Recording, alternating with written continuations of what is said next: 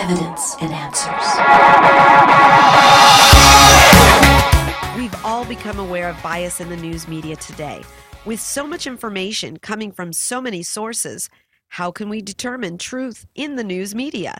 You're tuned to Evidence and Answers radio broadcast with your host, Pat Zukeran. Pat is an author, teacher, and international speaker in the area of Christian apologetics, the defense of the Christian faith. Recently, Pat held his first ever Zoom apologetics conference entitled Truth, Finding Clarity in Confusing Times. Guest speakers included Kerby Anderson, Fazal Rana, Randy Manley, and our own Pat Zukeran. Now with part 2 of Truth in Media is Kerby Anderson. Robert Lichter, along with Stanley Rothman, did the most extensive survey ever back then in the 1980s of the so-called media elite. You might say, well, that's a quarter of a century old. Yes, but the advantage of this is when he was surveying these people, they were really honest. And they didn't necessarily guard what they were saying, so they told him some things that today I don't think you would get if you did the same kind of survey, although I found a way around it. We'll talk about that in just a minute. And so when he was looking at and interviewing people at ABC, NBC, CBS, the Associated Press, United Press International, New York Times, Washington Post, Time, Newsweek, U.S. News, and World Report, he found, first of all, they were liberal. Oh, I know that really surprises you. No, it actually surprised him.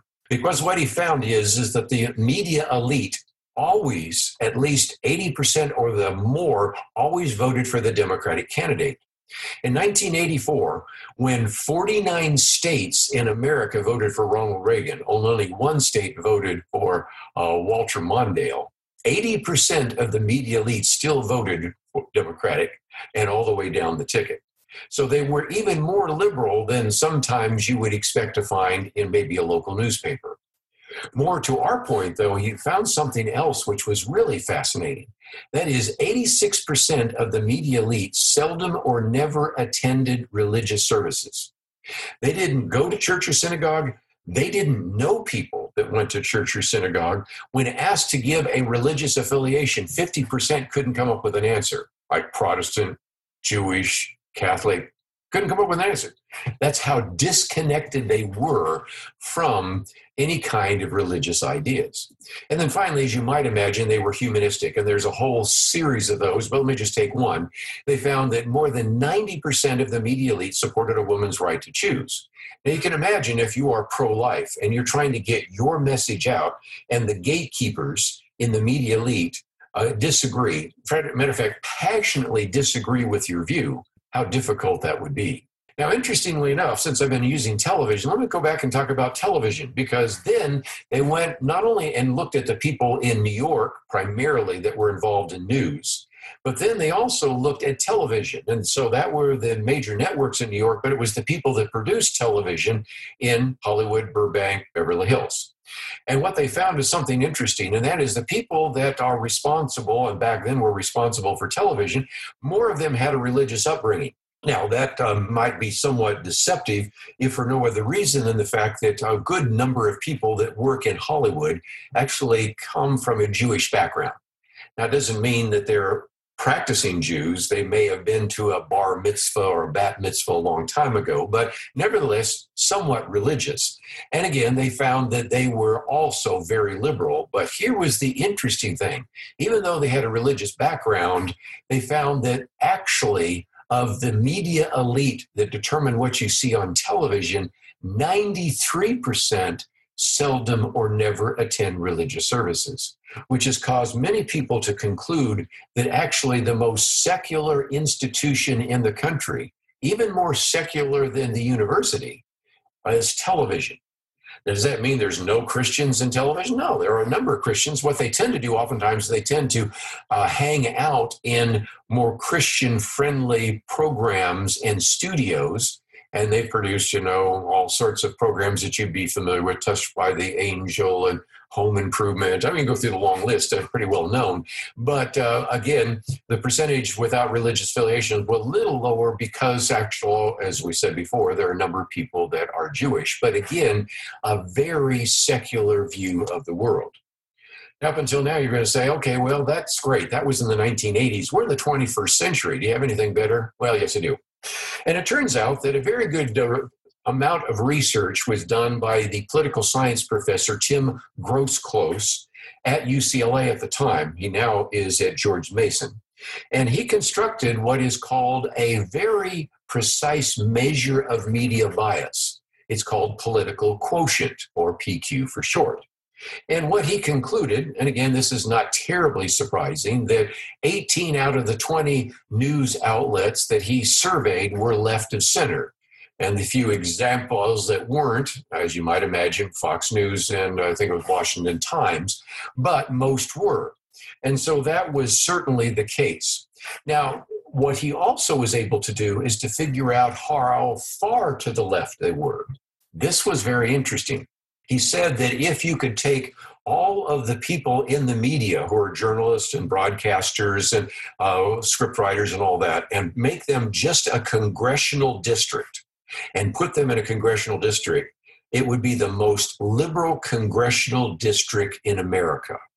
More liberal than the congressional district that I grew up around in the San Francisco Bay Area in California, more liberal than the most liberal district in the Commonwealth of Massachusetts. So again, not just liberal, but very liberal, or maybe what many people today would call very leftist. He also came to another conclusion, and the book is very good. We'll mention some of it a little bit later. And that is, he found that sometimes the media will, when it distorts the facts, will give you lies or incorrect facts, but that's the rarity. Actually, what it is what in most cases is left out. And so you can point to, and he has good examples of individuals that actually misrepresented something, told you a lie, which oftentimes is called fake news.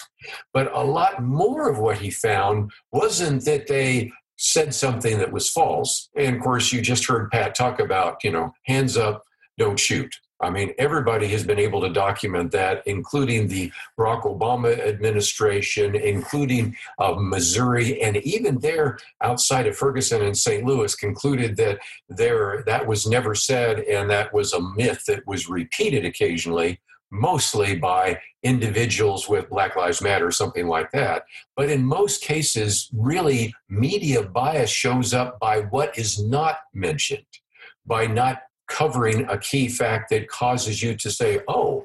And over the last couple of weeks, we've learned quite a bit about some of these tragic shootings that times weren't either covered because they, in some cases, weren't known, or when they were known, were simply left out. And so again, one of the application points here is for you to read widely. Just because you read it in one source, don't believe it, check out some others. I say on my radio program all the time, don't believe it because I say it. We have posted usually a couple of articles, and you can read it for yourself and take the time to figure it out. And I read on left and right and look at all sorts of different issues and try to determine what the facts are.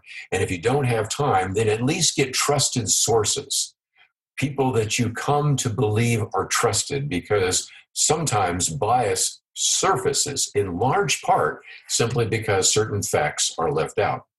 Well, let's look now at another aspect of this, because I want to move away from just the idea of truth in the media to the need for us to have discernment in the media, in particular because of the influence media is having in the lives of our kids and our grandkids, but even in our lives.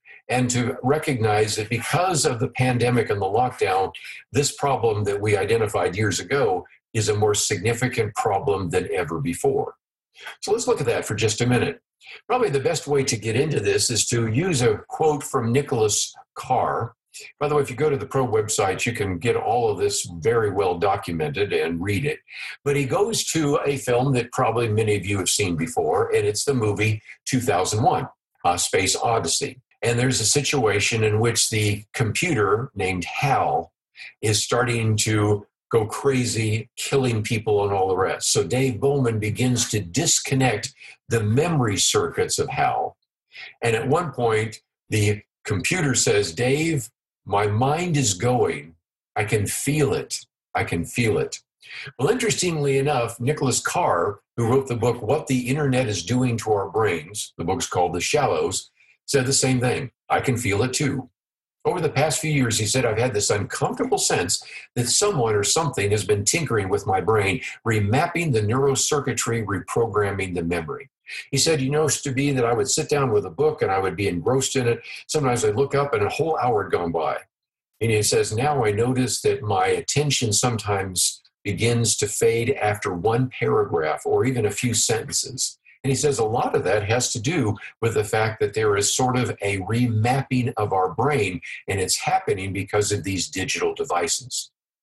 What we oftentimes refer to is what's called neuroplasticity.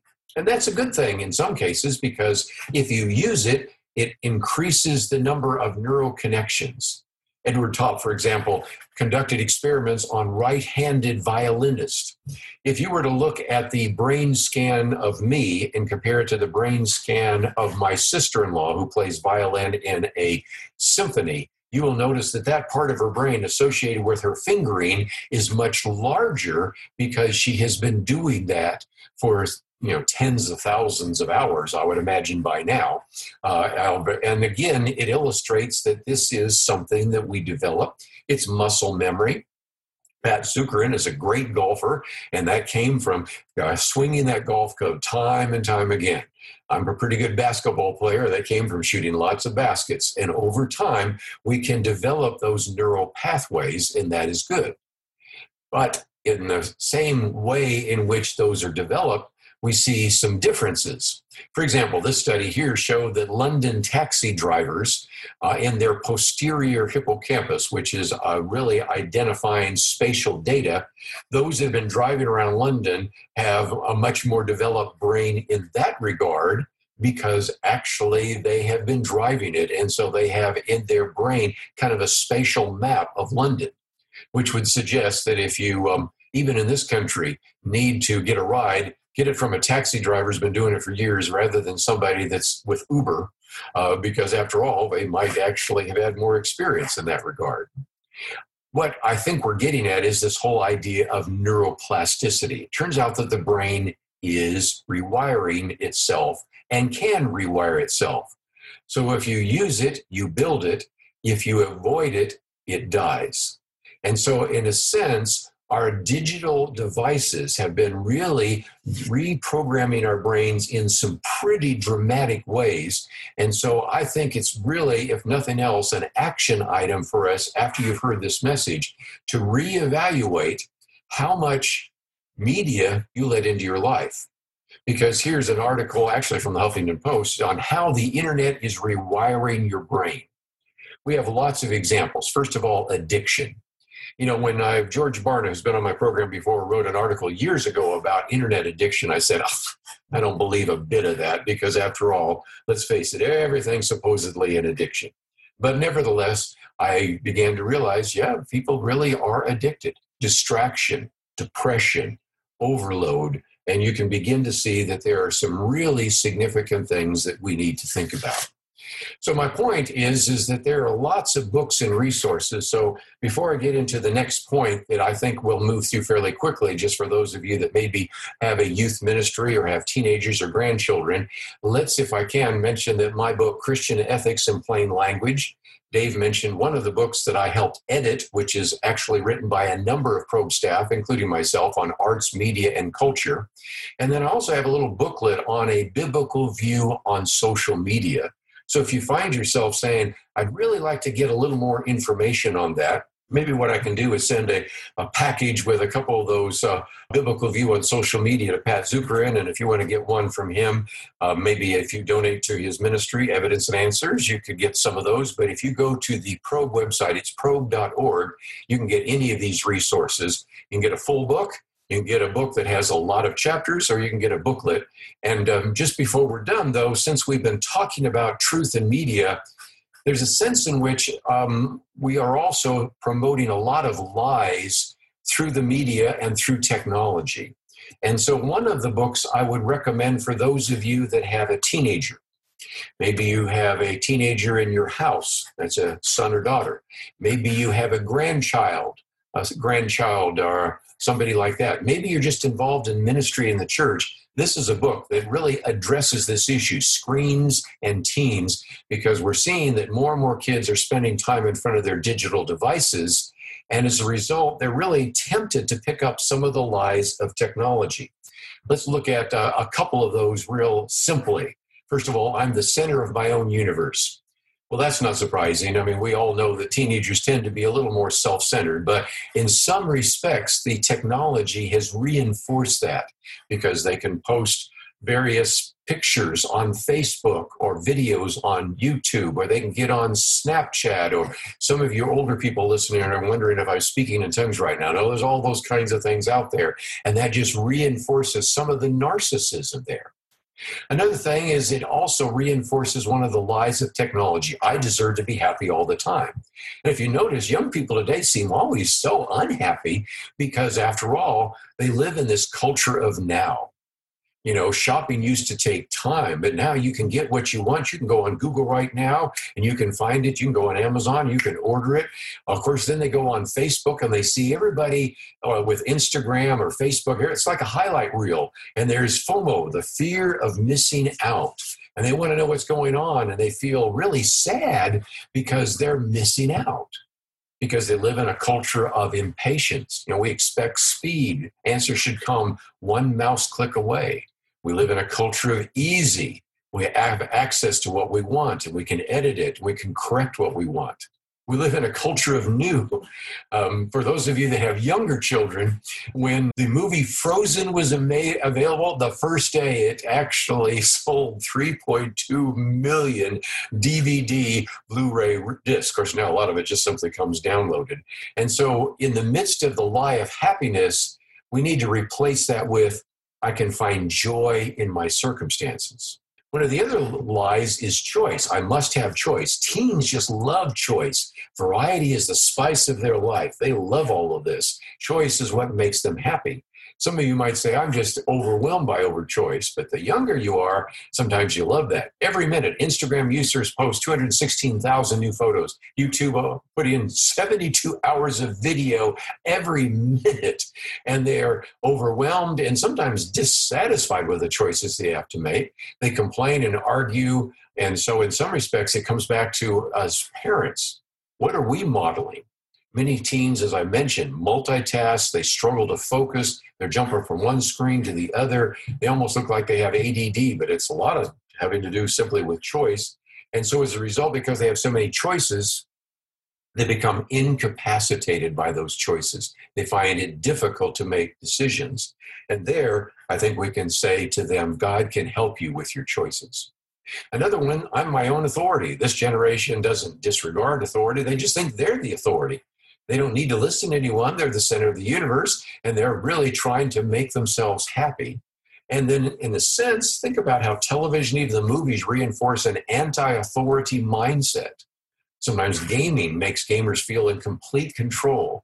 And so as a result, this is the case. They can text and email, sometimes without accountability. And we need to replace that simply with, I need authority in my life. I learn to trust it. And then finally, the whole issue of information. Information is all I need, not teachers. You know, I grew up with young people that for a while were telling me, why do I need to learn the multiplication tables? Because I got a calculator. Why do I need to learn that? Now today I'm hearing kids say, why do I need to learn history? Why do I need to learn civics? I've got Google. And so in a sense, they're already sort of intuitive with technology. And so in some respects, digital technology has been with them. Now we have a whole digital native generation growing up, the so-called iGen generation. And they long to be self-sufficient. And sometimes they have short attention spans. And sometimes they know that information is easy to get, so they just merely Google it. Their interest in learning isn't quite like it was. And of course, they enjoy infotainment. And so they're comfortable with kind of the ambiguity and complexity that Pat was talking about last hour. They're rarely quiet. You know, think about what it says in Psalm 46, you know, to actually be quiet and to know that I am God. That just almost doesn't exist anymore in this 24/7 news cycle. And so again, replace that with the idea that I have much to learn from God. And just before we end for this session, let me talk about something else. Some of you may actually be pastors, or you're Sunday school teachers, or you're Bible fellowship leaders, or you'd like to just maybe get a better handle on how to interact with this digital world. But especially for your pastors, Tim Challis is an individual I've interviewed many times, and this book really, in some respects, is written for some of you that are in positions of church authority. So if you're a pastor, go get the book, and you can get it on Kindle. It's really inexpensive. But he really recognizes what the digital world is doing even to our churches, what it's doing to our faith, how we're relying more on computers and cell phones and the internet and communication and commerce and entertainment. How even if you're a pastor and you're giving a sermon, sometimes people are going on Google to check you out, see whether that's actually true. And so he's talking about this world of instant message, which has caused people to feel disconnected. Think about this right now during the pandemic and the lockdown. We are still connected digitally. We're connected digitally right now, aren't we? But in some respects, we're more disconnected physically than we've ever been before. And some people are beginning to wonder if all this technology is good for our souls. So if you're thinking, my goodness, I would love to have a sermon or maybe some information that I could pass on to my congregation to get them to begin to think about some of the things Kerby Anderson's been talking about here today, on the need for discernment about the news and information you get, the needs for discernment about whether or not I'm spending too many hours every single week in front of a device, a screen. It talks about communication. It talks about distraction. It talks about information. It talks about how this is even undermining our view about truth and authority. And of course, I haven't even talked about, but I have a whole book on the subject of privacy and security, how we're losing our privacy today. And I think if nothing else, it illustrates again one of the reasons why we wanted to do this particular program this hour on the media. Now, if you think what I'm calling you to do is to go out there and burn your books and take a hammer to your cell phone and to disconnect your television set, no, I live in the world of media. I use internet. I do radio. I do video, as I'm doing right now. But at the same time, I think there's a real need for us as believers to begin to think about how this digital world is affecting us, and to actually use it in a way that honors God, but not to fall prey to some of the distraction and some of the negative aspects of this digital world. And so let me again mention a couple of other resources. I mentioned my books in just a minute, but let me mention some others. Kathy Cook's book, Screens and Teens. If you have a teenager, that's just one of a couple of books I can recommend, and we have others that we recommend on our Pro website. I mentioned Tim Challis' book, The Next Story, and I was thrilled that Pat Zuckeran mentioned Abdu Murray. I have been with Abdu Murray face-to-face on two separate occasions at Camp of the Woods. Matter of fact, last year I was with Abdu Murray, and the last time we were ever with Ravi Zacharias. And of course, I've had Abdu Murray on my program on numerous occasions to talk about that book. And we do live in this post-truth culture. And so I think it is absolutely essential that we get a handle on that. So I commend to you the presentation that Pat gave last hour. I commend to you this book by Abdu Murray, and it is an attempt to really help us understand that we live in this postmodern, post-truth culture, and it's going to be more important than ever for us as Christians to exercise discernment. Well, that's all I have. Let me close this in prayer, and then I'll turn it back to Dave. Father, we thank you for the opportunity to pull away from our world and to think about these digital devices and to think about truth in media. Because after all, it's going to be really important for us, even as we use this media right now, as we're talking about, to evaluate how much comes into our life through these screens, what's coming into our eye gate and our ear gate, what we're reading, seeing, and hearing. So I pray that this would be the first step for many listening right now and watching right now to maybe take some concrete steps, first in their lives, and then in the lives of young people that they may have contact with, to begin to reevaluate our priorities and make sure that you are at the very center of our life, not these digital devices that so often distract us from you. And we pray these things in Christ's name. Amen. We've run out of time. Thank you for joining us here on Evidence and Answers radio broadcast. We hope you enjoyed today's show. If you would like Pat to speak at your church, Bible study, or perhaps hold an apologetics conference, give him a call locally in Hawaii. That number is 483-0586. Or you may contact him through the Evidence and Answers website. That's evidenceandanswers.org. To keep broadcasts like Pat's on the air, we rely on generous support from you, our listeners. For the opportunity to donate, head on over to our website. That's evidenceandanswers.org, and you may do so right there online on the homepage. You will also find we have a wide variety of resources available to you. Everything from atheism to Zen Buddhism. So be sure to share our website with those around you. Join us again next time on the air or online as we provide compelling reasons for faith in Christ. That's Evidence and Answers with Pat Zukeran.